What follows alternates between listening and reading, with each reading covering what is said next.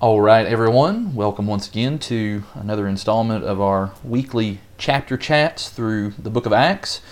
We are here today in Acts, the 10th chapter, which, Jason, this kind of signals now we are officially we're getting into almost about a third of the way through Acts. Hey, we're doing pretty good. We're in the double digits now. Yeah, we're in the double digits Moving now. on. So we can start to see a little flicker of light near the end of the tunnel. We're still looking for a late summer conclusion to Acts, but I've enjoyed talking about the first 9 chapters, and chapter 10 I'm certain will be no different. And when we concluded chapter 9, you made the comment that you're really interested in this chapter, as am I, because we're Gentiles. And we've been seeing primarily the gospel being ushered to the Jews, and that was a matter of prophecy being fulfilled, and that was part of God's plan. But at the same time, we're also seeing more and more resistance, more and more Jews rejecting that message. And so now, God in His foresight, by the time we get to Acts chapter 10, sees that this is the time now to kind of officially, if you will, open it up to all people. So now we're going to start purposely taking this message to a whole new audience, and like I said, I'm glad of that because I'm part of this audience that chapter 10 is describing. I think the past 2 chapters and this chapter together help us to see nobody is too far away to be saved, to come to the Lord. We had chapter 8, we had those Samaritans first of all, and then we had this foreigner who came, and then we had Saul, a persecutor of Christians, who he can come in now. So who does that leave out? Well, the rest of the world that's not Jewish. Right. And so now, can they? I mean, Jesus can reach all these other people. I think we're going to see, yeah, he can. Well, and you're right, this is kind of the conclusion of my kind of favorite trifecta of chapters 8, 9, and 10. And I think I made the comment in previous discussions that all 3 of these stories of the Ethiopian man, and then of Saul, and then now of Cornelius, is we see great sincerity in all 3 of those cases being demonstrated, and we see God honoring the sincerity of these people by giving them the opportunity to have a crack to do the right thing. It's not just enough just to be sincere. That's a good start, though. But the real test of sincerity is when we know what's right and we do it. Sincerity falls out the window when we know what's right and then we don't do it. And all 3 of these guys, once they're presented with the truth of what's right, we see in each case they all act upon it immediately, and they're able to maintain their sincerity. So let's read about this guy here in Acts chapter 10 that we know as Cornelius. Acts 10 verse 1. At Caesarea there was a man named Cornelius, a centurion of what was known as the Italian cohort. So actually just verse 1, this is all the information we know about this guy is what's told in these few verses here in chapter 10. Yeah. Centurion, I've often heard it said that, at least maybe in the original meaning of that, is it meant a man who was a commander of 100, hence the centur aspect of that. Maybe that changed over time to where maybe the numerical number of people that he was leading became a different number. But here's a man he's got some responsibility, obviously has some ability to be placed in a position of authority like this, of the Italian cohort, it says. And that's thought to refer to, I think, the infamous the legionnaire group, who were usually thought to be the ones that were entrusted with protecting, like, the emperor, the Caesar, or other high-ranking Roman officials. If all of that is true, put all those pieces together and take of that what you will. But it just says that this is a pretty important guy, Yeah, I mean, he is in charge of a lot. He's well respected, I would say, to be in a position like that. You would have to be. He's not a low-level private. Not at all. Yeah. No. But you got to think about, sometimes people in that sort of position have sort of clawed their way to the top, put people down so that they could rise up. Yeah. And that's the danger in a lot of these. People who have gotten these high levels of respect, high-ranking positions. What did they do to get there? Yeah. And so you might be thinking that after reading verse 1, it's like, okay, well, what's wrong with this guy? What's he done? Right. But, verse 2, Here's what we're told about his character. He is a devout man who feared God with all of his household. He gave alms generously to the people. He prayed continually to God. I mean, come on. I said the stuff about sincerity a few minutes ago. I mean, this is Mr. Sincerity all the way. I mean, this guy's just got... I mean, he may be a better man than I am, you know? Yeah. Barring the fact that at least at this point in time, in verse 2, he's not yet a Christian. But just great in character, the devoutness. I think that speaks to probably different things amongst many of them. Just the idea of a devotion to God, his fear for God, his respect for the Lord. The fact that it says with all of his household says something about the kind of a leader he was. Good husband, good father. His generosity is praised here. The fact that he prays continually to God. This guy's just got it going on, and I think this is why God looked at him and saw, there's a great candidate.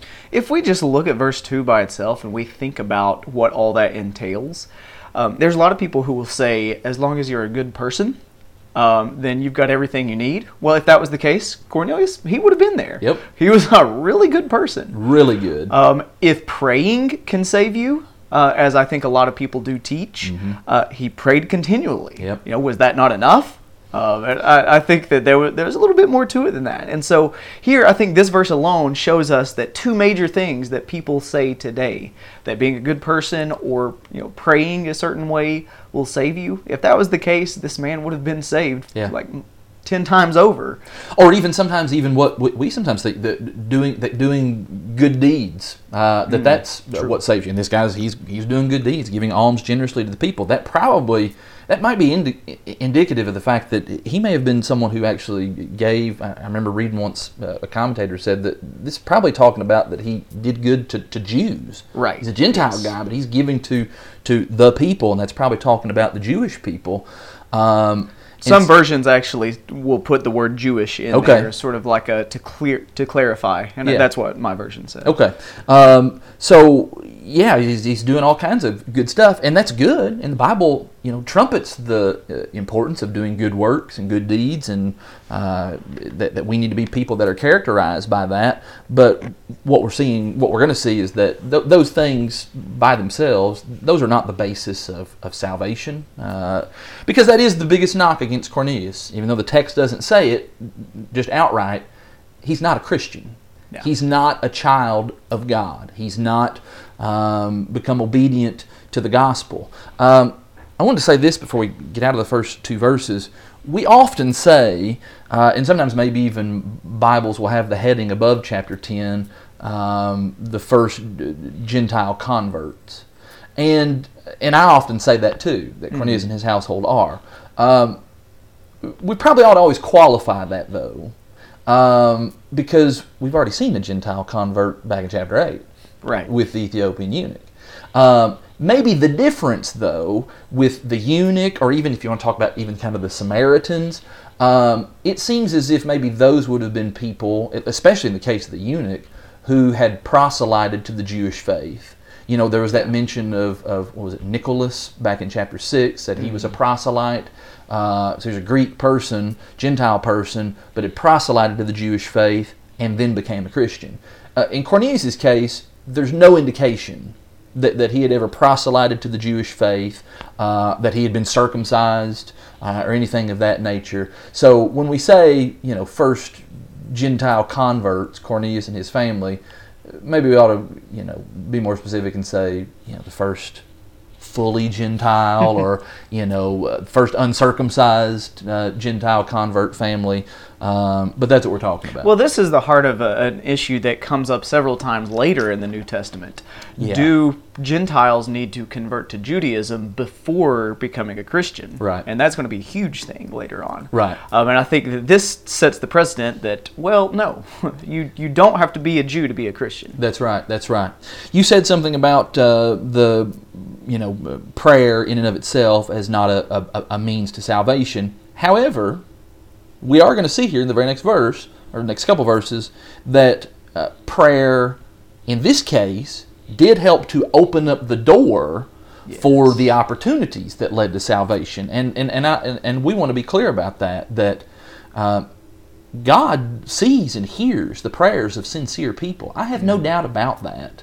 Actually, let's just read that. Verse 3, about the 9th hour of the day, Cornelius saw clearly in a vision an angel of God come in and say to him, Cornelius. And he stared at him in terror, and he said, What is it, Lord? And he said to him, Your prayers and your alms have ascended as a memorial before God. And now send men to Joppa and bring one Simon who is called Peter. He's lodging with one Simon a tanner whose house is by the sea. Verse 4 is what I was making reference to there, is that his prayers and also even his good deeds, his alms, had come up before God as a memorial. Like God saw that and he was pleased with that. And that's what gives him the opportunity to be able to have an apostle of Christ come and pay him a house call here before this chapter's over and let him hear the gospel straight from one of the apostles of Jesus. Lots of times I've heard preachers and other Christians say, that God doesn't hear the prayers of sinners. Mm-hmm. Okay, number one, we need to be very careful about just saying that blanketly, because God hears everything. Right. Even the stuff he doesn't want to hear, God is being all-knowing and all-seeing and all-hearing. There's not an issue of God being unable to hear those things. The passages in the Bible that talk about God not hearing the prayers of sinners, I think it's talking about a specific kind of sinner. I don't think it's talking about people who are sincerely questing for the truth, people who are sincerely looking for what is right and wanting to do what is right. Cornelius falls into that kind of category, I believe. He's not a sinner in the sense of, he doesn't care about God, doesn't even think about God, but when he finds himself in a jam, oh God, can you please help me? He's not that kind of person. Here's a person who's continually devoted to prayer and these other things. And like I said, I think God, clearly, it honored God, and God in turn honored that sincere desire. Yeah, I think just the definition of the word "hear," what does that even mean? Like, are we saying that there are things that God just is totally oblivious to and doesn't even know exists?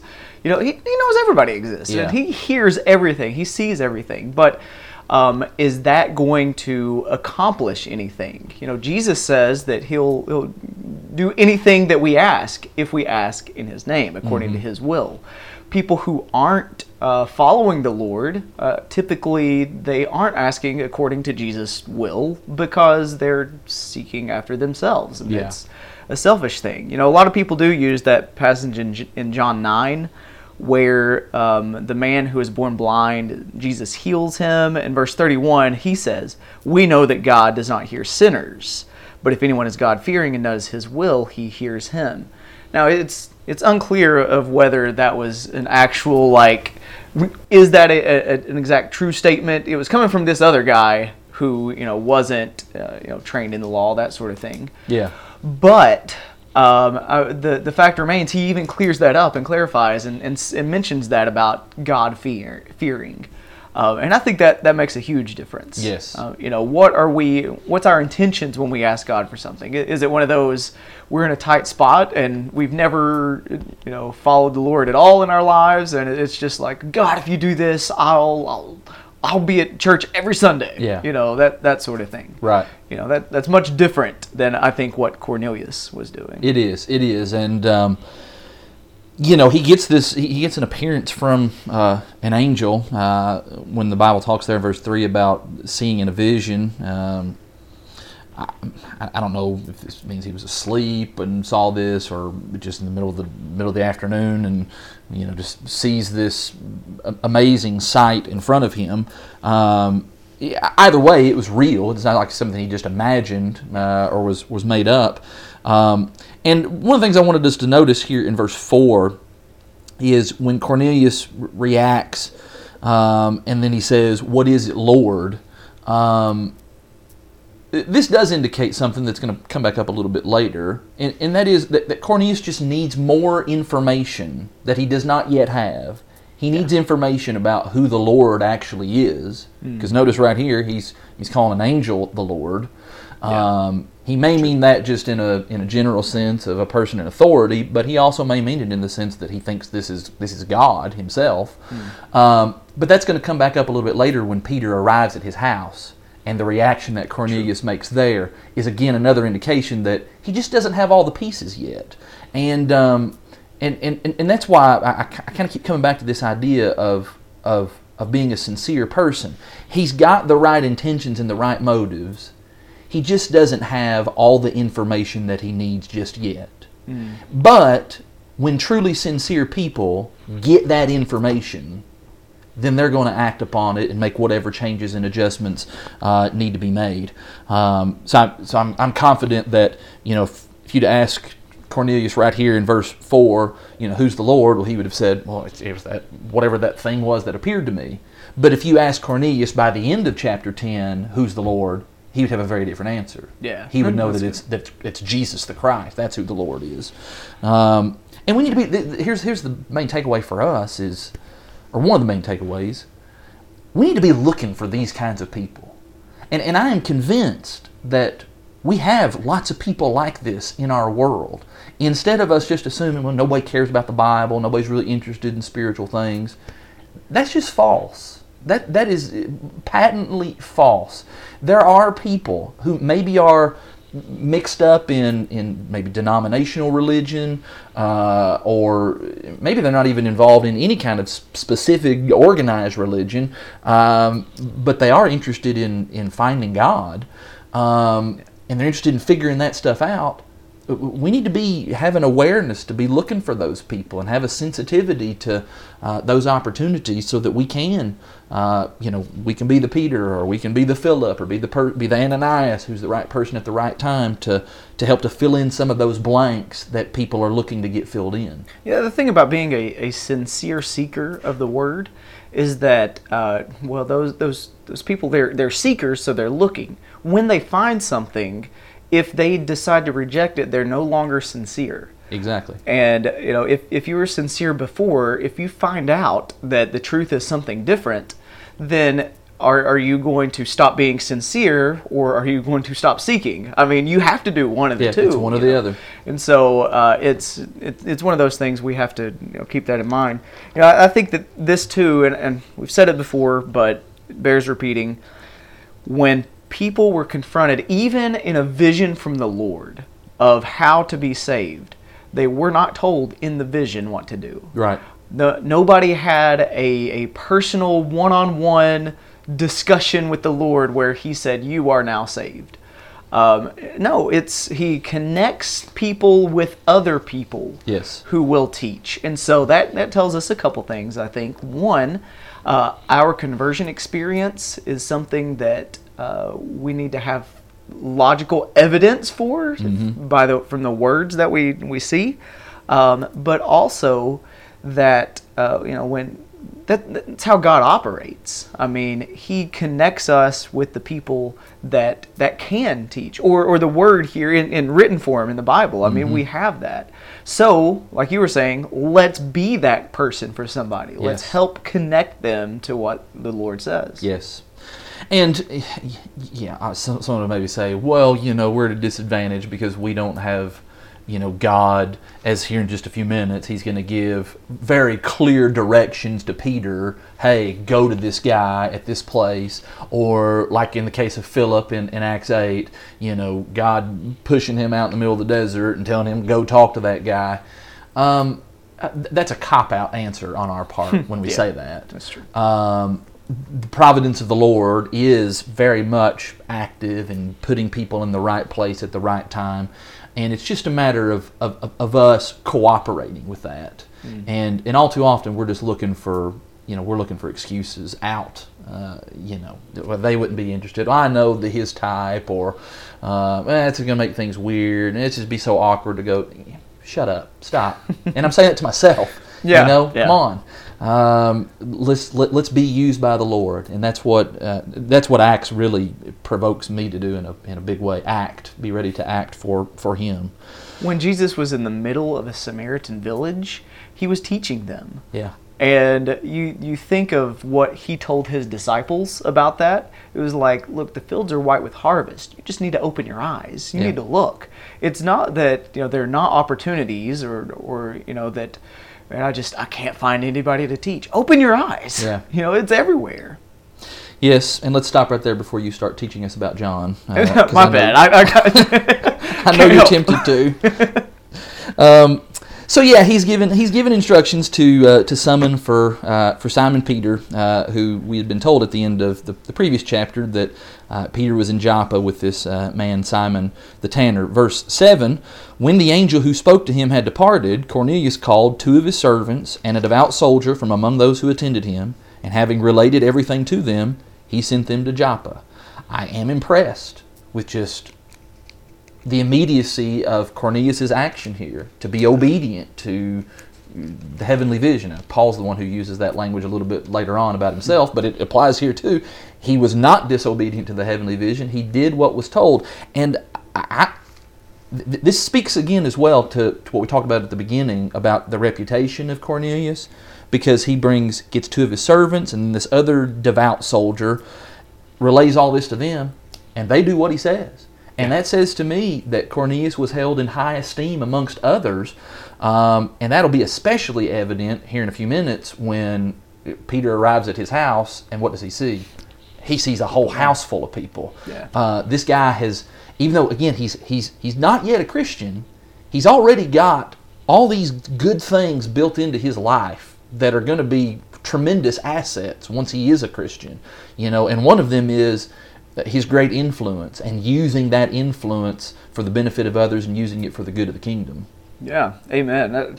Sometimes I think that if we see ourselves as being someone in a high position, or people are looking up to me, or for whatever reason, by your job or whatever. Sometimes people are like, I don't know if I could use that as like a spiritual platform, because that's kind of cheating, and I don't know how people are going to take that and look at it. Well, I think there's a lot of ways we can use it, and yes. Whatever position we're in, how did you get that position? Why are you in that position? I think God has a purpose for where we are and why we have those connections. Yes, use it. I think that's one of the reasons that maybe the Lord saw that this is a great first candidate. This guy's in a great position to be able to kind of help the spread of the gospel to the Gentiles in a fast, rapid-fire kind of way. Yeah. And we're going to see that it's not just that, but these are people who also are eager themselves. They want this. They're hungry for what's being offered to them. And so these guys are now going to be sent on their way to Joppa, which from Caesarea is, I think, about 30 miles. So this is not just like a quick afternoon trip. This is going to be probably a couple days journey in order to get there. Verse 9, the next day, as they were on their journey and approaching the city, Peter went up on the housetop about the 6th hour to pray. And we didn't actually say what these times mean. Cornelius saw his vision at the 9th hour, so that's about 3 o'clock in the afternoon. Yeah. Peter is going to see this vision at the 6th hour, so we're talking right at noontime. And that's the Jewish time. That's Jewish time. At 6 a.m. in the morning was like the beginning of their day. And so Peter going up to the housetop to pray, this may be, somebody may say, well, he's just doing what was the Jewish custom. I'll tell you what I like to think. I like to think he's mimicking Jesus. Jesus went to those high mountaintops to pray. Yeah. All right, Peter didn't have a mountain, so I'll go climb to the top of the house, and that's where I'll do the praying. I like that. Yeah, and that's me just totally making that up, but that's what I'd like to think. Verse 10, and he became hungry, and he wanted something to eat. But while they were preparing it, he fell into a trance. And he saw the heavens opened, and something like a great sheet descending, being let down by its 4 corners upon the earth. And in it were all kinds of animals and reptiles and birds of the air. And there came a voice to him, Rise, Peter, kill and eat. But Peter said, By no means, Lord, for I have never eaten anything that is common or unclean. And the voice came to him again a second time, What God has made clean, do not call common. This happened 3 times, and the thing was taken up at once to heaven. So this story's we've got got the vision that Cornelius saw a little bit earlier. Now we got this trance that Peter saw. And again, if somebody wants me to try to explain and differentiate the difference between a vision and a trance, I'm not in a position to do that. I don't know if you are. I'm out. Nope. Or a dream. There's just all kinds of different words that the Bible uses. And again, the point is, it's from God. He's articulating His will through these different means to His people.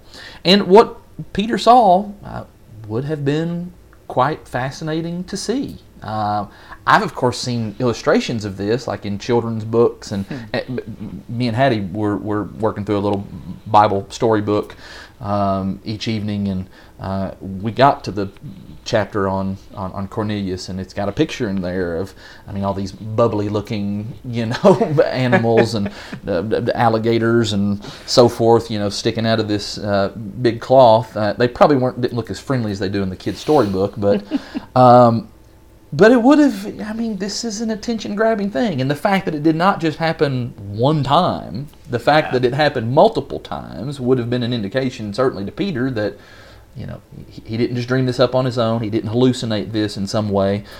This is clearly God trying to send him a message. The kinds of animals that are in there, Peter kind of spells it out for us, especially if we're not well acquainted with some of the Old Testament things about what kinds of animals and what kinds of foods were clean and unclean, when Peter just flat out says in verse 14, no, these things are considered common, unclean. I'm not supposed to have anything to do. There's a pig in that blanket, Lord. I can't have anything to do with that. The idea here is that God is conveying the message here that in many ways these various animals kind of represent Gentiles, other people other than just the Jewish people. And maybe the use of different kinds of animals would kind of signal all different types of Gentile people. Because we say Gentile in a broad sense, but that would mean all different kinds of nationalities of people fitting into that group. But the message is kind of evident as you work along in those verses, and that is, hey, we're not keeping those people at arm's length anymore. There's an opportunity, and I'm creating the opportunity now. We're going to go to those people. We're not going to consider them, unclean in the way that a Jew might consider these animals and these foods as being unclean. And I think we can come to that conclusion because we know that's the conclusion Peter came to later on when he's like, oh, okay, so I get it now. Yeah.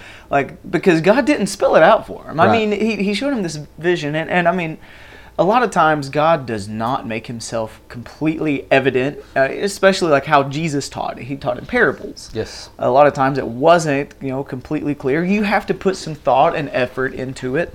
And so Peter, even though God was showing him a vision, he had to think about it. Yes. And he had to, just internalize it and make sense of it. I think it's interesting how it mentions that God showed him this vision 3 times. It seems like Peter needs a lot of things to happen 3 times. He denied Jesus 3 times. He had to be told 3 times by Jesus to feed my sheep, that sort of thing. He has this here. I think this is just showing, okay, this is legit. This is true. Do not overlook this. Yeah. It's a big deal. I want to go back to your point about this is God, one of the ways of God conveying that he wants Peter to think about it and put some pieces together himself. And that is absolutely so. If it's so for us today too. God gives us our brains and he wants us to use them. Yeah. I actually, all right, since you brought John into your comments earlier, I'm going to bring my Mark study into the comments that just recently had. When Jesus initially told the parable of the sower, tells the story, and evidently a lot of people went home after that and didn't think too much else of it. But there were some who came back and they went with the disciples and they asked, what's this about? Yeah. This has to be about more than just a farming story. Help us to understand. And Jesus, of course, then gives the explanation, but he says some things even before that about, don't you understand this parable? If you don't understand this parable, you're not going to be able to understand any of the other parables. And I think that's an indication that, Jesus is not in favor of just soft, cotton candy teaching and preaching. He wanted people to exercise the mind that they get. Christianity is intellectually based. You know, when we talk about the heart, and most of the time when the Bible talks about the heart, it's not talking about right here in our chest. It's talking about up here in our head. And yes, there is an emotional component. I don't want to strip that out entirely. That we have feelings for God and for His Word, but He does want us to use our mind and to challenge us and to never be satisfied with just kind of surface level understanding. He wants us to put things together. And I can say this from my own life. You know, as I study the Bible and things become clear, there is such a sense of joy. It makes studying the Bible more fun. Yeah. You know, when you're able, it's like a kid when, you know, instead of you just showing the kid how to do it, you instead give them some ideas and you leave that to them. You know, it's a puzzle or whatever it is that they're dealing with. There's that sense of accomplishment, and there's an eagerness to, all right, I did that. Now what else can I do? What's the next level that I can take this up to? And I'm glad you made that point, because I think this is another great place in the Bible where that point is being illustrated, even here, to an apostle. Again, we think this would be one of the guys that would have, you know, he's level 10 on the knowledge level, you'd like to think at this point. No, there's more levels he can go. And God wanted to help get him there. An apostle filled with the Spirit. Filled with the Spirit. That, you know, and we think, man, that would be such a disadvantage. He knows everything now. Yeah. It doesn't seem like God spelled everything out for him all the time. He's still learning. Exactly. Yeah. And so how much more should we do? You know, I've heard some phrases that people will mention, like, if you can't teach the Bible at a level a fourth grader would understand, then you're making it too complicated. And it's like, where do you get that? Yeah. I mean, there's a lot of people who didn't understand a lot of what Jesus said. Yeah.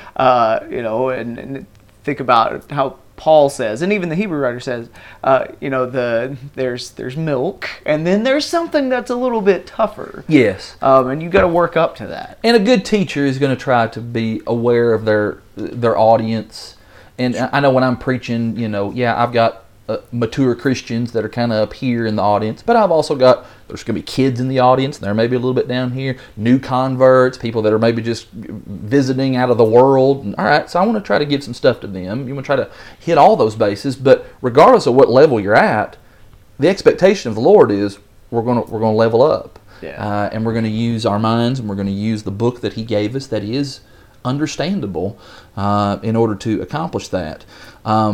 Maybe one of the other things that's being indicated here with this vision that Peter sees these three times is that the old law, the law of Moses, that it is being made obsolete. I mean, technically, it already was. You know, we talk about it nailed to the cross. Mm-hmm. But this is kind of making it even more clear to someone like Peter that we're ready to shift past that fully. We talked about in the previous chapter how it seems like the early Christians, they still were very much continuing in a lot of the Jewish practices. But that's being kind of phased out, slowly but surely. And this is kind of another one of those mile marker moments where the Lord's making that clear that this is becoming an obsolete system of religion once again. That's certainly not to say that if a person has a personal conviction about, you know, not eating certain kinds of meats or whatever, that they can't have that. You can, but as far as God's concerned, God's making it clear that's just kind of that's not important. Right, yeah, and I think that he's making it abundantly clear there. There's even a place where Jesus says, you know, he mentions it's sort of like an offhanded comment about it's not what enters the person that defiles them, but what comes out of the heart. Yeah. And then there was like a little parenthetical statement that was like, thus he declared all things clean. But like it just went over everybody's heads there. Right. So this is just to show that Jesus' teaching was along those lines too, even though the people didn't realize it at the time. Yeah. And Peter probably was one of the people at that time didn't get it, but now right here, it's kind of those aha moments. Okay. Yeah, okay. Now I can see that now. There is kind of initially, you know, verse 14, the knee-jerk reaction of Peter is this is offensive, the thought of partaking of that and being involved in that. But again, it just shows how the Lord deals with people and knows where they are. And all right, Peter just needs a little bit more. And Peter was kind of always that way anyway. Kind of needs those continual nudges and pushes to where things finally start to click. So there's a couple of connections I want to make here Do it. because this is just interesting to me. So one, a connection from Peter to Cornelius. One thing, before he's able to go and help Cornelius become converted, he has to be converted in his thinking. Both of them were approached by the Lord in a vision when they were praying. Mm-hmm. I think that speaks highly of both of them. Yep. That they were in prayer. If God were to appear to us in a vision today while we were praying, I wonder if he would have enough time. I wonder if he could catch us praying, Yeah. But slip that in that 15 seconds that he took to pray today. Exactly. And so we communicate with the Lord in our prayer, and maybe we don't get these visions and things like that anymore, but there's a sense in which we connect with the Lord in a major way when we pray. And I think we need to take advantage of that more often. It's something that we need to consider. Something else I wanted to mention is there are a ton of similarities between what's going on here and actually the story of Jonah. Because you think of where Jonah went to get on the ship. You remember what city that was? Nineveh. He was supposed to go to Nineveh to the Gentiles. Yeah. To teach them. He wanted to run away. He didn't accept it at first. Peter has some trouble accepting this at first. Right. He went to a city called Joppa, by the way, to get on that ship. So we have that connection. Peter has this is repeated 3 times for him. Jonah was 3 days in the belly of the fish. Finally, they accept their call, but when they go and teach the Gentiles respond.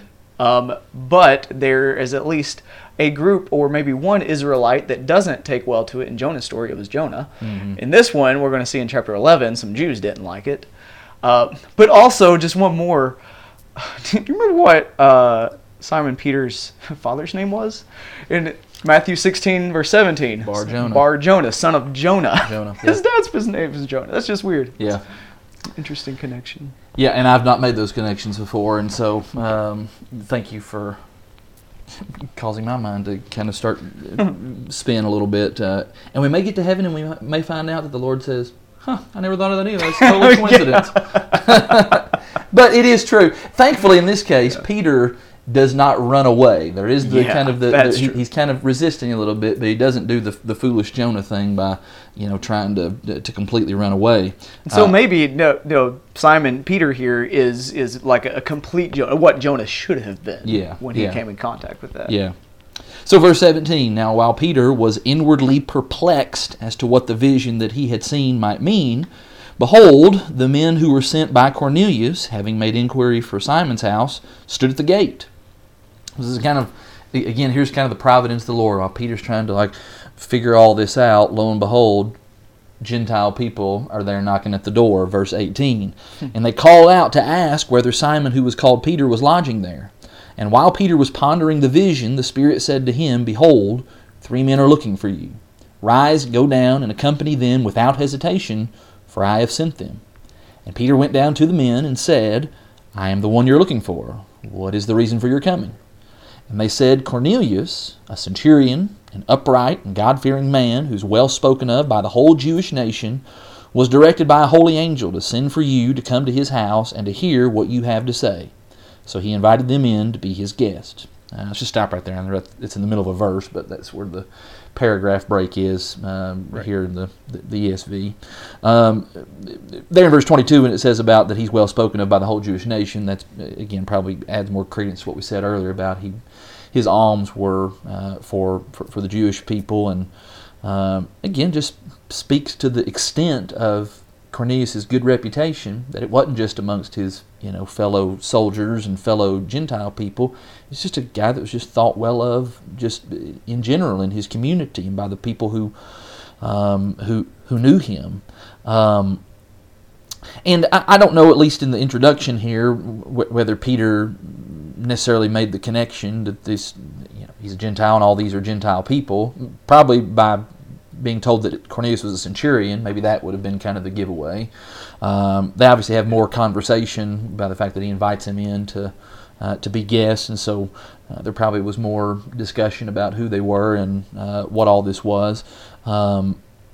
But I would assume then that it's somewhere in kind of these hours, the remainder of that day, that things click with Peter, and it's when the pieces finally fall into place for him, and he comes to understand.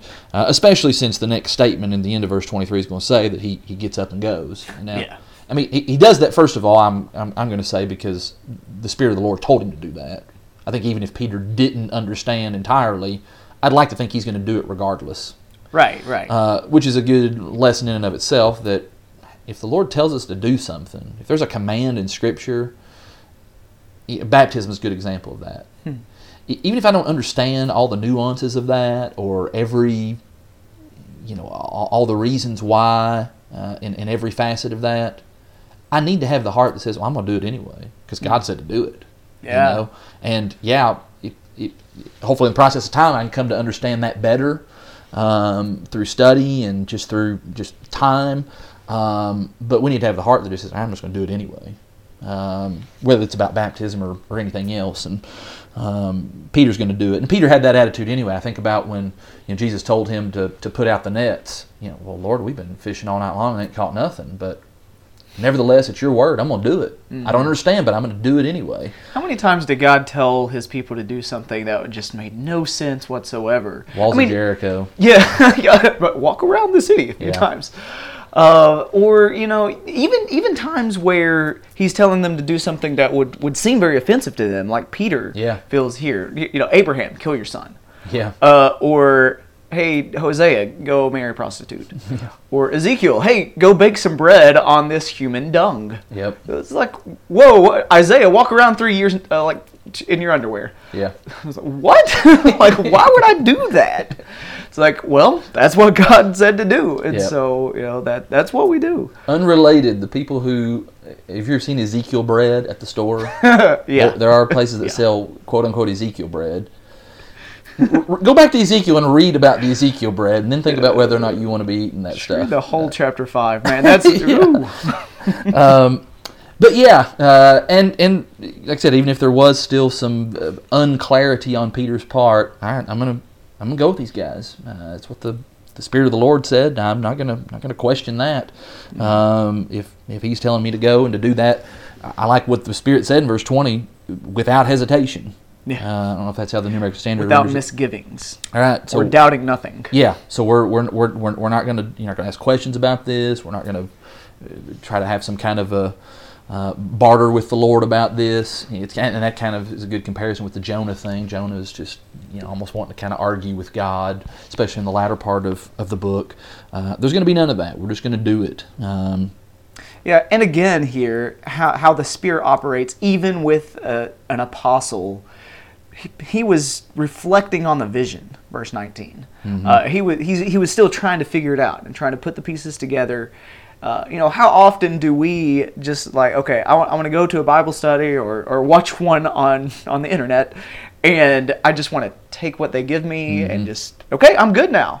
No, we have to reflect. Even when we hear somebody breaking down the message, we can't just leave it at that. We need to spend some time and digest it and put it into play in our lives. Yeah. Well, the last thing I wanted to say about this section before we go on, and you have anything else you want to chime in for this paragraph, but at the end of verse 23, when it says that Peter invited them in to be his guest, this is a great... We may kind of just go right past that, but here's a great place to show where some of these dividing walls between the Jews and the Gentiles are being torn down. This may have been the kind of thing that Peter normally would have never done prior to this moment. Yeah. He's going to invite Gentile people in to be your guest. The indication says the next day that they rose, so you're not just invited them in for tea and crumpets. I mean, they're staying the night, it looks like. Yeah. Which again, maybe would not have normally happened, but some of that stuff's being torn down. Ephesians chapter 2 talks about how Jesus tore that dividing wall down, and through Christ now some of those things are starting to take place. And Peter's getting it. Peter's being used as he's the guinea pig, going to be the one to kind of to demonstrate to the rest of the Jews that this is possible. I'll say this, and I hesitated about bringing it up, but Peter later on, Paul is going to have to confront him. He is, because of how he's mistreating the Gentiles. Yeah. And so even though he gets it now, and he does what's right now. Yeah. This is such a hot topic, such a deep-seated issue, that he has problems with it later, even. And so, sometimes we do struggle with things, that maybe at one time we're doing okay with, and then we fall back into something. Yeah. I think that this just shows, once we find the truth and we find what we need to do it. Stick with it, do what we can. Peter is just I'm so glad the Bible talks about Peter the way that it does. He's so human. Yeah. And it's a good illustration. All right. So that in that instance from the Galatians passage when he's acting hypocritical.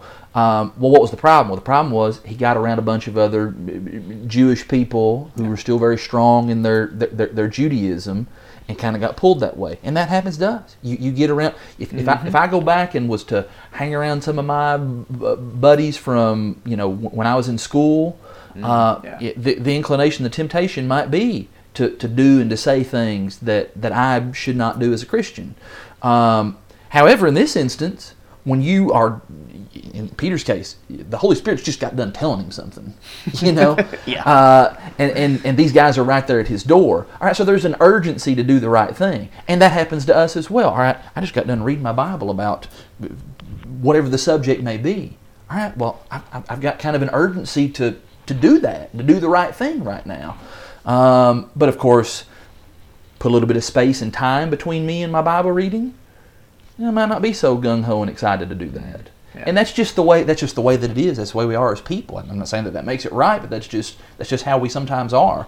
And the challenge is to be filled with the Spirit in such a way that I'm more often than not, my inclination is going to be to do the right thing and not be easily persuaded in the other direction. Verse 23 continues on. The next day, Peter rose and he went away with them, and some of the brothers from Joppa accompanied him.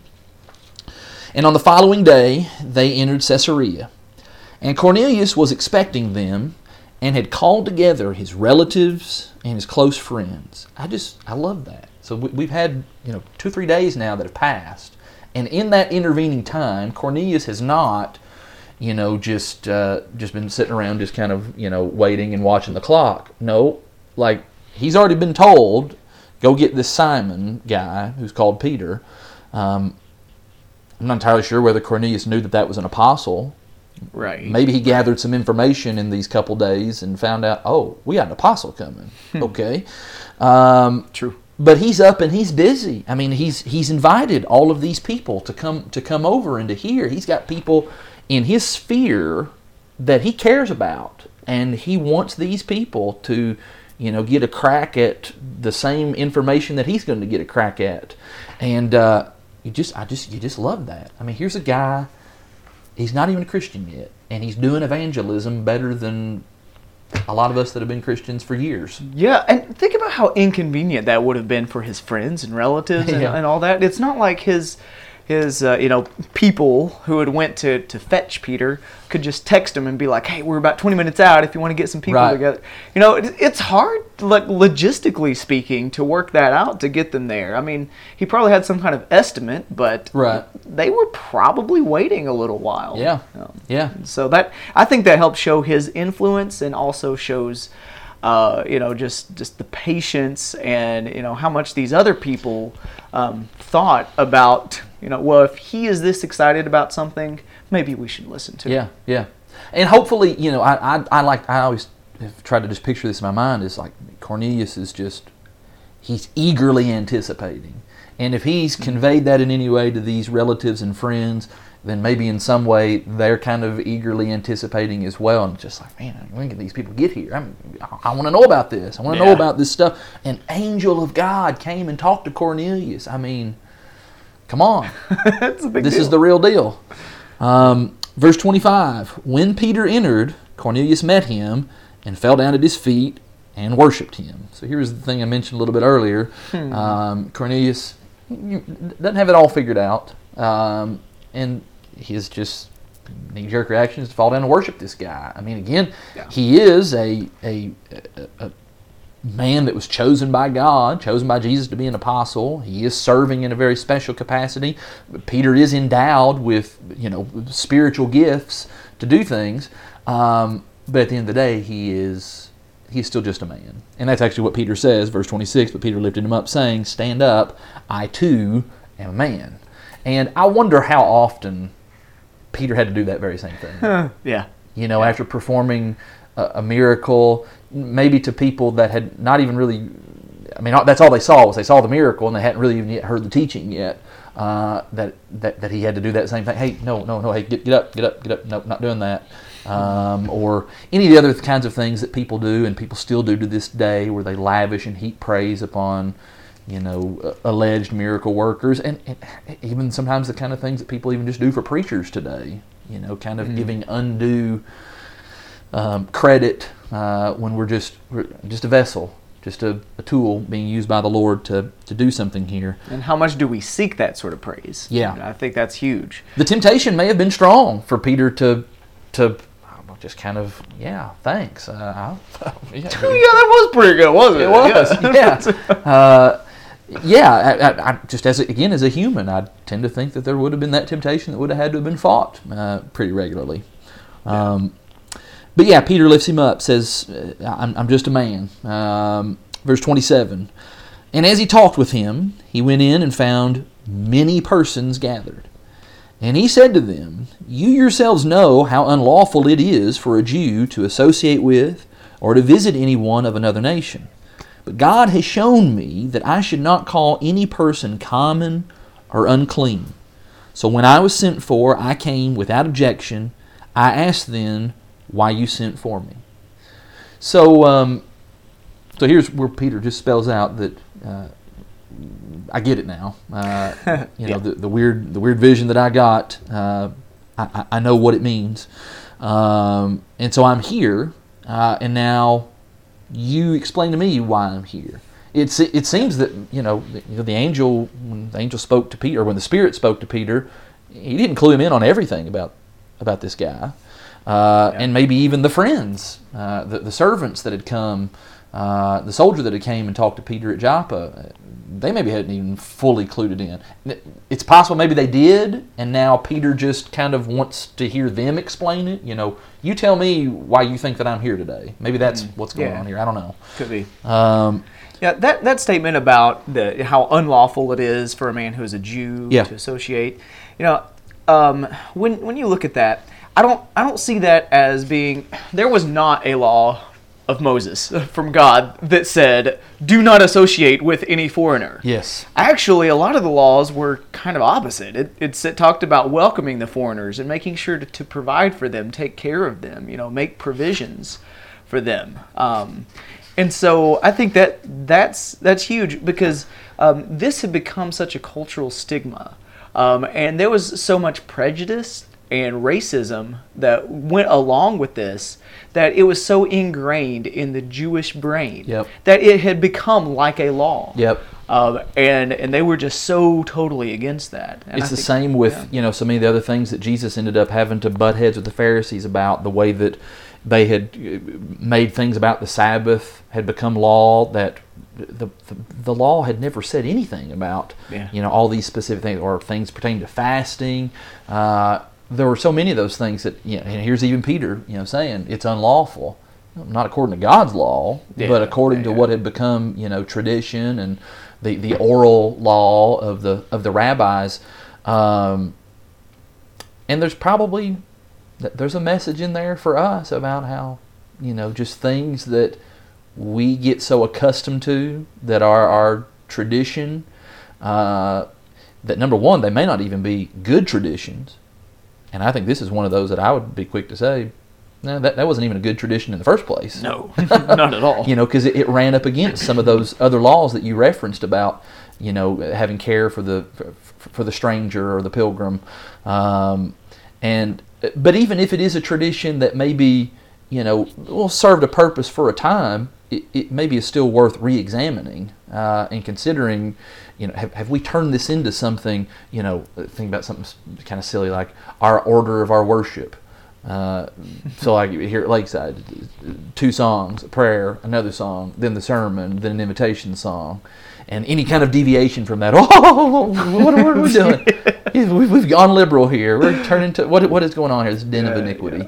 But we can get that way, just some little something that's outside of our norm, and we can convince ourselves. We can feel guilty. We can end up feeling guilty over something that we shouldn't even feel guilt about. And this is one of those things that Peter should not have felt guilt about, that he had done, that he was violating something, or when he invited those people in under his roof, or now he's in under Cornelius' roof. There never should have been any reluctance about that in the first place. Yeah, I want to make a comment about just how sometimes if things happen that shake up your very idea of what worship is. Maybe the people listening, maybe of some things that have happened in the past a few weeks or so that has completely changed the way that we view worship in general, and how we are able to do that. Sometimes that's a blessing, so we can sit back and really analyze, what are we doing? Why are we doing it? Are there different ways we can do something and still be acceptable to God? Am I worshiping God on my own? Or do I rely on someone else to worship for me? And as long as I'm in that group, then I'm okay. No, I think that there's this personal aspect that we have to take advantage of every opportunity that we have, and make sure that we are doing things the way that the Lord wants it to be done. Yeah. I preached from the bed of the pickup truck in recent weeks and months, and preached with a cat walking underneath my feet. And so I'm very much learning. I don't need to be married to the traditional standing behind the pulpit inside of a nicely air conditioned building in order for me to be pleasing God and doing what He wants. And re-examining tradition is that's always going to be a helpful and healthy thing to do. And Peter here was maybe kind of forced to re-examine that a little bit. It is possible, even when he says this in verse 28 about how unlawful it is for me to associate. Mm-hmm. It might possibly be an indication that he still is not fully past that way of thinking. Yeah. Especially since we know later on in Galatians he is going to have that episode where, again, he's not treating Gentile Christians the way that he entirely should have. But he asks, "Hey, give me an explanation of why I'm here. You guys tell me." So verse 30. And Cornelius said, 4 days ago, about this hour, I was praying in my house at the 9th hour, and behold, a man stood before me in bright clothing, and said, Cornelius, your prayer has been heard, and your alms have been remembered before God. Send therefore to Joppa, and ask for Simon, who's called Peter.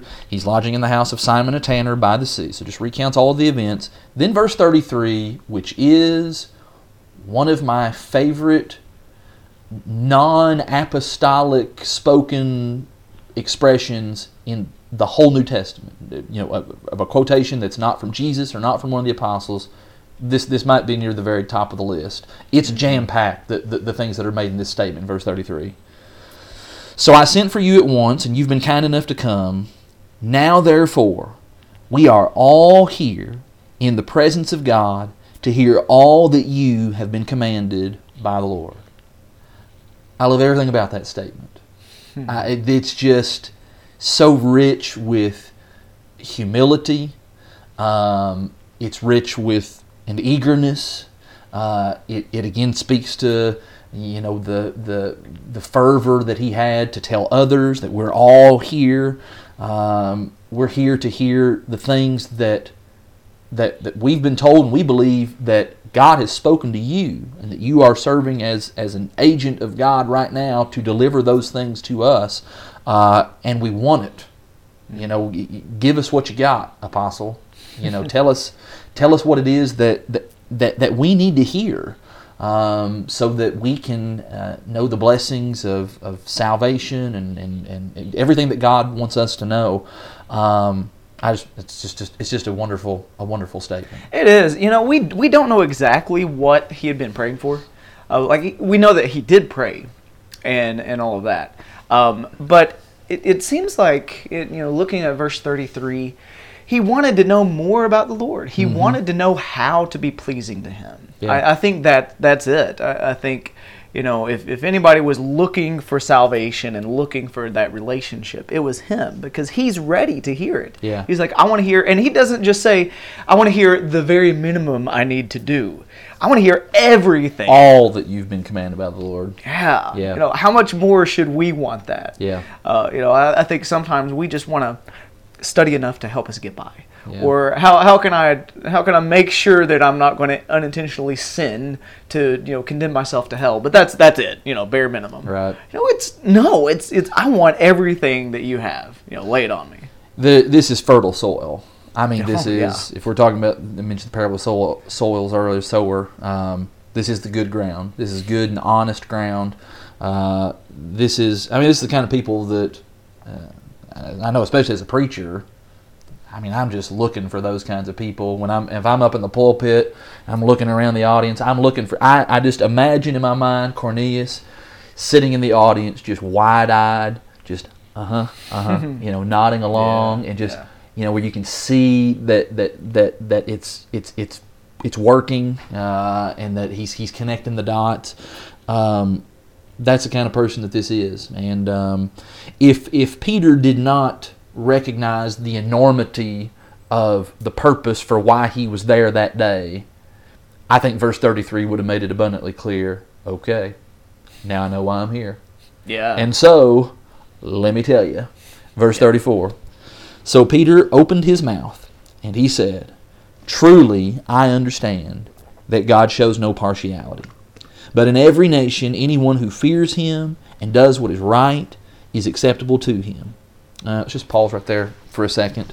The statement about God shows no partiality, that's exactly true. This is one of those places I would point to, and there are, I do think that there are people who at least profess Christ who still have, we'll just call it what it is, that there are still racist and prejudicial thoughts that are harbored by people today, and some of those people, I fear, are Christians.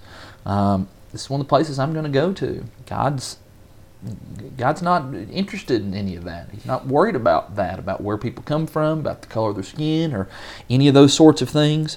What God is interested in is what's on the inside. He's interested in the content of their character, as the famous Martin Luther King Jr.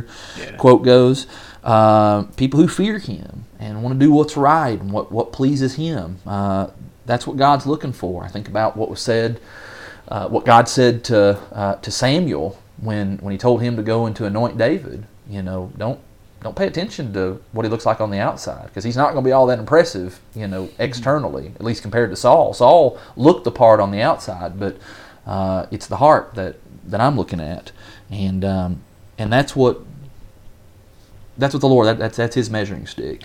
And I want to make a comment about this compared to verse 28. Now remember how the Jews viewed the Gentiles, and there were laws about not intermarrying with other nations. Now, every time that's mentioned in the Old Testament, he quickly mentions, because you will be led to worship their gods. Yeah, godlessness.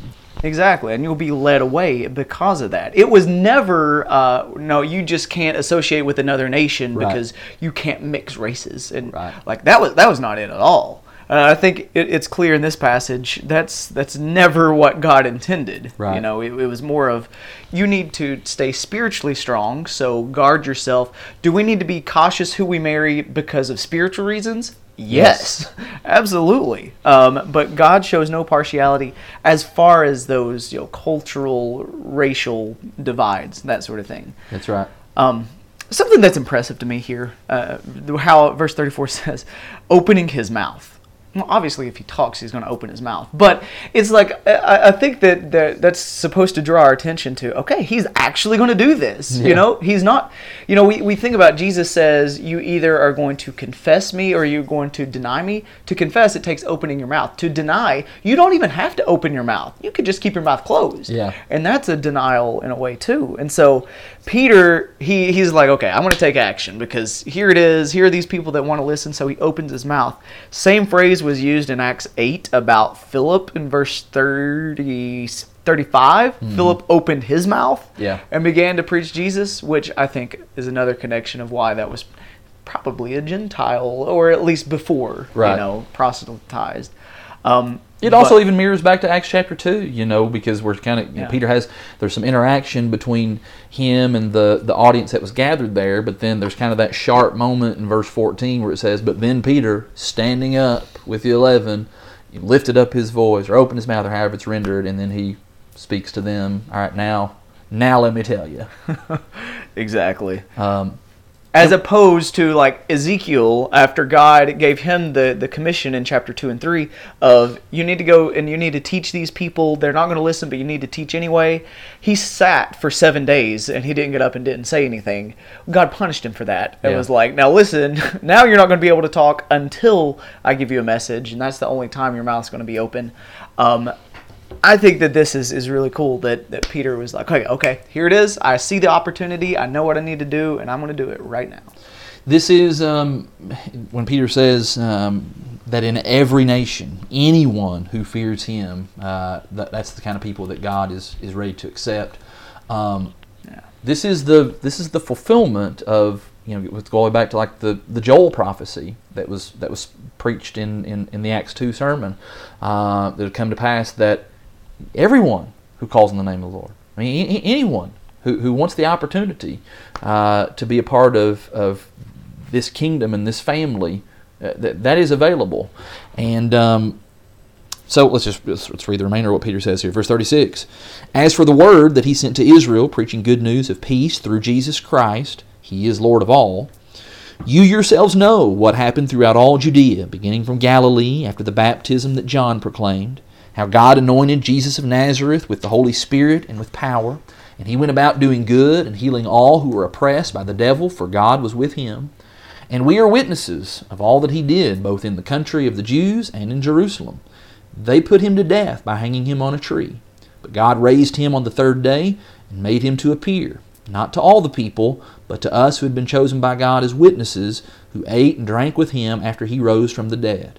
And he commanded us to preach to the people and to testify that he is the one appointed by God to be judge of the living and the dead. To him all the prophets bear witness that everyone who believes in him receives forgiveness of sins through his name. Now, there probably is more to this sermon, I tend to think, than just what's recorded in those few verses. But that is a good kind of summary of what gospel preaching entailed. And it's really what we've seen already in Acts 2. It's the same thing we saw in Acts 3 and in Acts 8 and all these other places when the gospel's preached. We're going to end up getting down to just the death, burial, and the resurrection of Jesus. Now, are there other things that's going to go along with that? Yes. But that's where we're going to start. We're going to start with that, and that's the core of everything. Peter does say stuff about the life of Jesus, about there's the mention of the miracles that he did, the purpose of that. He makes the point at least a couple different times here about the fact that he and these other men were witnesses of those things. Again, that's kind of the crux upon which this preaching kind of either stands or falls, and that is, do we have actual eyewitness testimony of these things? And Peter most definitely fits that bill. And he does give maybe a little something extra that really has not been, at least in Acts thus far, it really hasn't been said, at least to my memory, in verse 42, when it says that Jesus not only Is he the crucified Lord, and he's the resurrected King? But also, God appointed him to be the judge. So that's even speaking of something else that's going to happen down the line. Well, actually, even as of today, has still not yet happened in the sense of him being the final judge. But just speaks of a number of different ways of the roles and the authority of Jesus throughout this passage and establishing the lordship of Christ. And that is, to go back to what we said earlier, that's the information that Cornelius needed. He knew all these other, he didn't need to give Cornelius a big dissertation on why you need to believe in God. Cornelius already had that. Or let me preach to you about the value of prayer. Cornelius doesn't need that. Yeah. What Cornelius needs, the piece that's missing, is he needs to know about Jesus. And Peter starts with the fact that it seems to indicate that you know some stuff about this Jesus guy. You've certainly heard some things, but I want you to know what makes him special. And those are the things that really is the emphasis of this sermon for that audience, because that's what they needed in order for them to get them over the hump. To become Christians. Yeah, and I think that this is an important fact to consider today. What was the single most important event of all of human history? Well, the resurrection. That was it. And that's what separates Christianity from any other religion at all. How do we know that Christianity is the way and not Buddhism or any other types of faith? Because we have the risen Lord, and I think that's what separates. And so, if you're looking for somebody, if you're trying to reach out to somebody and teach somebody who is not on board with the authority of Christ and His power and that sort of thing, the resurrection is absolutely the place to start. Yeah. Because if we can prove, and I think we can, I do think we have enough evidence for proof. If we can prove that Jesus was raised from the dead, everything else falls into place. If He has that kind of power and authority, He has power to leave words for us to read so we know what we need to do. And He has the power and authority to judge us too. And so we have to live according to that. Yeah. That little parenthetical thought, or at least it's in parentheses in the ESV in verse 36, talks about through Jesus Christ, He is Lord of all. That to me seems to be what He wants them to understand, that He is the Lord, and His resurrection declares it to be so. He's the Son of God with power, Romans 1 verse 4 says. And it's interesting because there are so many facts and pieces of evidence that will prove the resurrection that actually doesn't even require a person to believe in the miraculous. There's just so many undeniable, just basic things that all are pointing to something. And eventually it just comes down to, are you going to trust what these number of eyewitness people have said, or are you just not? Because the evidence is, it's overwhelming. And if somebody wants a place to start, read 1 Corinthians 15. Yeah. That illustrates a lot of the evidences of why we believe in the resurrection. Yep. Anything else down through 43 before we look at this last section? That's all I got. Well, that last statement at the end of verse 43 is maybe the thing that, again, if I'm in the audience with Cornelius, that's the thing that would resonate the most with me, and that is about believing in Jesus in order to receive the forgiveness of sins. Well, hey, I want that. That's what anybody who's seeking after the Lord, that's what we're looking for. We're looking for how can we be brought into a right relationship with Him. Verse 44 then, so while Peter was still saying these things, the Holy Spirit fell on all who heard the word. And the believers from among the circumcised who had come with Peter were amazed, because the gift of the Holy Spirit was poured out even on the Gentiles, for they were hearing them speaking in tongues and extolling God. Then Peter declared, can anyone withhold water for baptizing these people who have received the Holy Spirit just as we have? And he commanded them to be baptized in the name of Jesus Christ. Then they asked him to remain for some days. So we have here the second, I'm going to argue, the second and actually, I'm going to argue, the final recorded instance of what is commonly referred to as Holy Spirit baptism, or the Holy Spirit falling upon a group of people. Yeah. I think we'll see that kind of hammered home even more in chapter 11 when Peter recounts these events, because when he's looking for a way to describe to the other Jews as to what happened at Cornelius' house, the only other event that he can think to compare it to is what happened back in Acts chapter 2 on the day of Pentecost. And that is what's happening here. And what is happening here is, it's in many ways, it's a fulfillment as well of what Jesus had said to Peter when Peter made the good confession, that he was going to give him the keys of the kingdom. Mm-hmm. Peter was the guy who kind of, used the keys, so to speak, to unlock the gospel door to the Jews, and now here he's using the keys again to unlock the door to open it up to the Gentiles here in chapter 10. And that now covers everybody.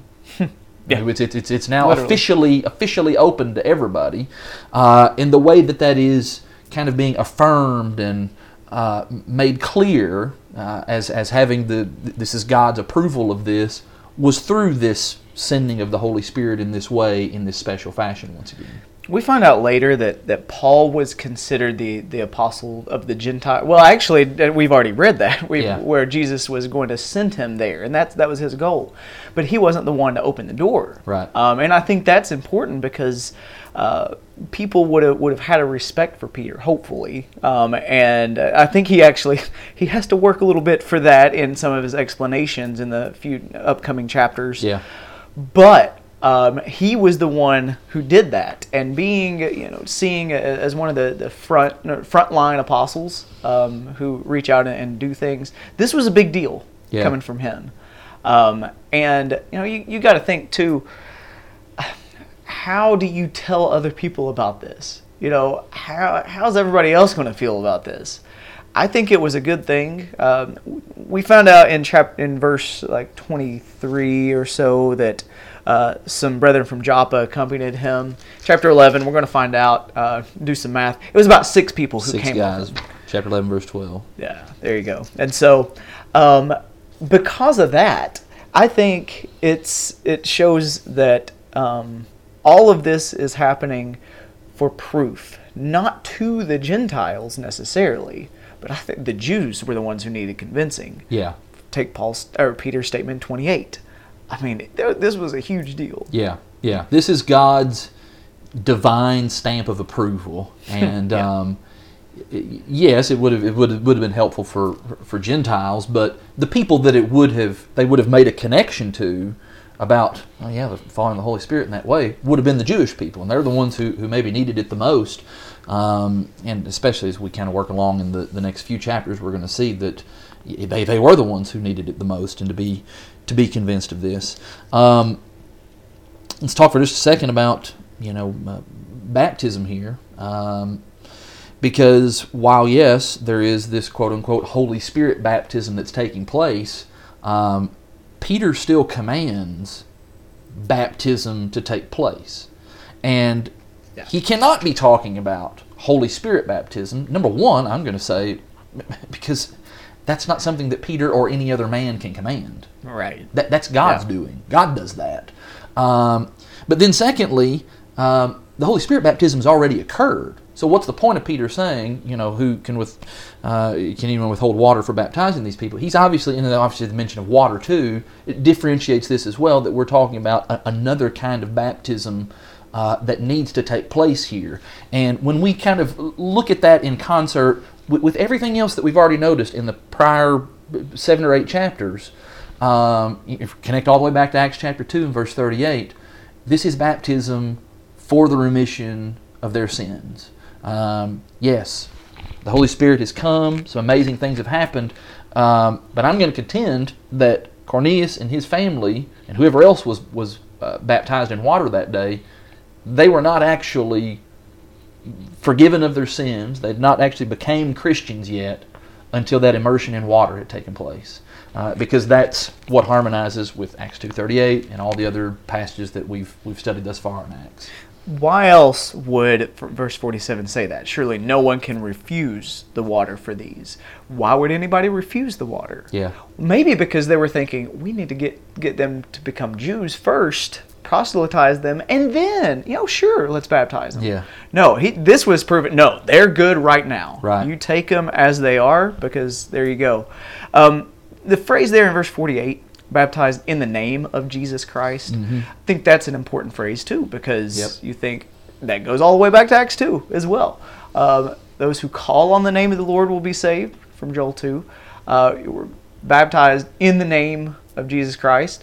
So here it is again, in the name of Jesus Christ. Acts 22:16. We're going to see baptized, washing away sins, calling on His name. Put all that together. That's how we do that. I mean, it's this action that does help us to enter in that relationship, to wash away the sins. Baptized in the name of Jesus Christ. Some will say though, but doesn't the Spirit prove that they were saved? The Spirit can't have fellowship with darkness, and so, is there any other example anywhere of someone who's not already a follower of God, a Christian, that has the Holy Spirit? I mean, you think about the Holy Spirit can inhabit a donkey and help the donkey to talk. That happened. Yeah. It can do whatever He wants to do. Exactly. And so I've said that very thing, but the Spirit can do what He wants to do. He's God. So, I mean, there you go. Was this showing that these people were saved? If this was a case of where, hey, these guys are already saved, I think verse 47 would probably have read a little bit different. Yeah. But it wasn't. And I think the implication is, like I said before, they don't have to become Jews first. They are allowed to become Christians just as they are. Yeah. And so us too.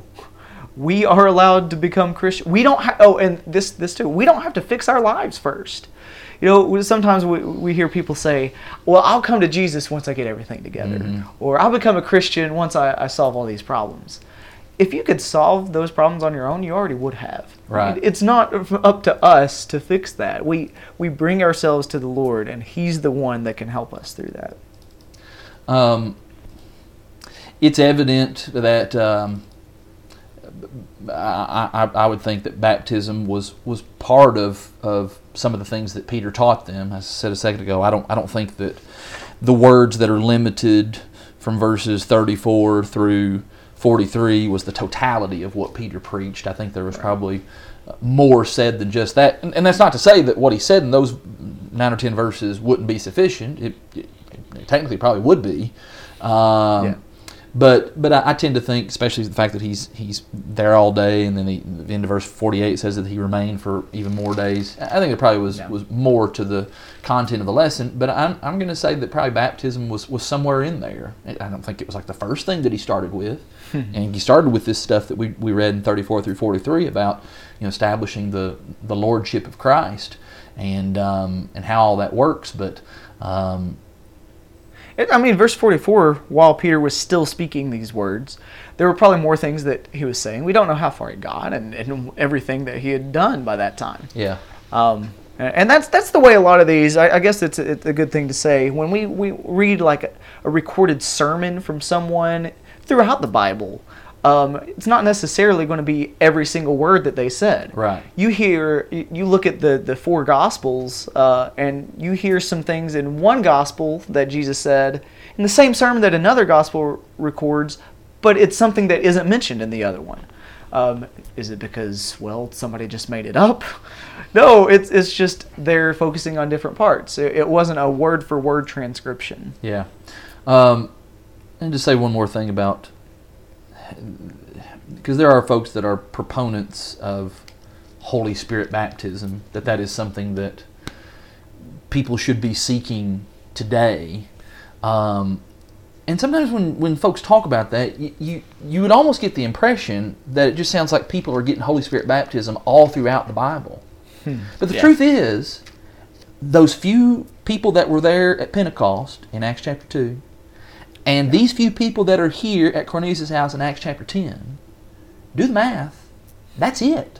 Yeah. That's all the examples that we have of that in the whole Bible. So it's not like there's this Holy Spirit baptism just happening to everybody, here, there, and everywhere.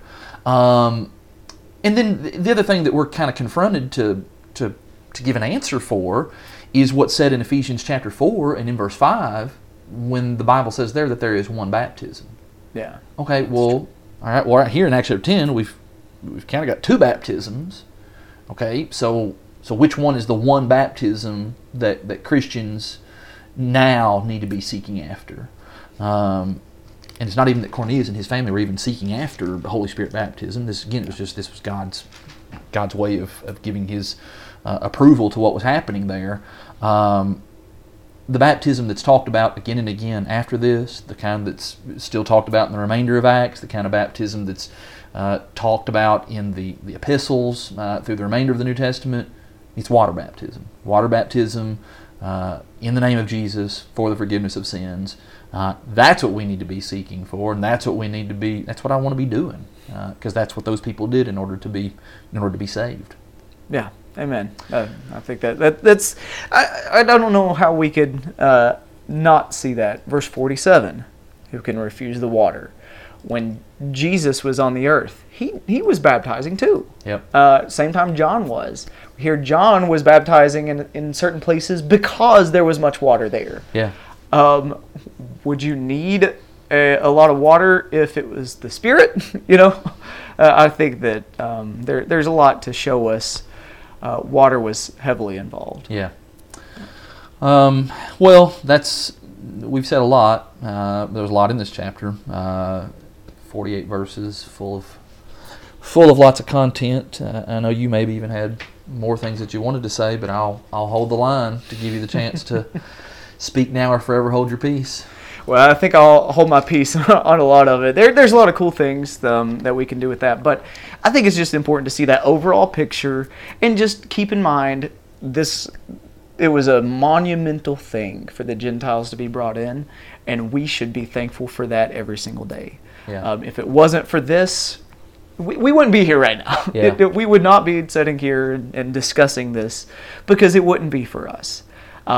But because of this, we are able to have fellowship with the Lord. We're able to become Christians, be able to take part in that. And, along with all of this, just the importance of the Word of God, the importance of studying and meditating, thinking about what it means.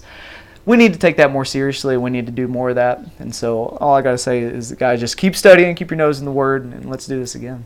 The last thing I want to say to just kind of provide some balance to comment that I made earlier, and this is a good kind of parting application thing. I said earlier we want to be looking for the Corneliuses, and I do believe that there are Corneliuses in our world, right here in our communities that we live in, and it doesn't matter where you're living at. I think it's true wherever you are.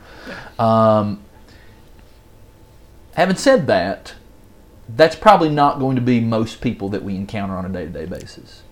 And sometimes what happens is we're only looking for the Corneliuses. We're looking for the guy who's got, 1 foot in the baptistry already and the other foot's on a banana peel and he's just ready to go, as soon as he slips on that thing. We're looking for kind of, again, converting a Cornelius would not take a whole lot of effort. Let's be honest. Yeah. You get somebody like that who, wants the Word, and when he gets it, he's just gung-ho about it. Those are a piece of cake. The majority of folks that we're going to encounter are going to be, in many ways, the opposite of Cornelius, or just be a lesser version of Cornelius, and they're probably going to take more work. And it's going to take more effort on our part, and it take more time. And it doesn't matter. It doesn't matter whether it's a Cornelius or whether it's a hard project like a Saul, or whether it's somebody that requires some pretty intensive Bible study like the eunuch, or whoever it is. We just need to be ready to do that, and be looking for, again, the only criteria that really needs to be used in our evangelistic efforts is do you have a soul? If you have a soul, then I'm interested in you. And it doesn't matter how tainted that soul may be. It doesn't matter how far along in the process, your soul may be spiritually. We need to have just a keen eye and a fervor to want to be able to share the word whenever and however that we can. And that's one of the best things about Acts, is because we're just getting just a variety of different types of people that have different situations, and we're learning some strategies, and we're learning some things about how to best deal with people. But of course, each person's different, and so we're going to have to use the wisdom that God provides for us, the examples that we have here, in order to make the best determinations in how we share the word. But maybe that's an exhortation of don't stop studying right now. Yeah. Read the rest of Acts, and we're going to discuss a lot of people who weren't a Cornelius or an Ethiopian eunuch.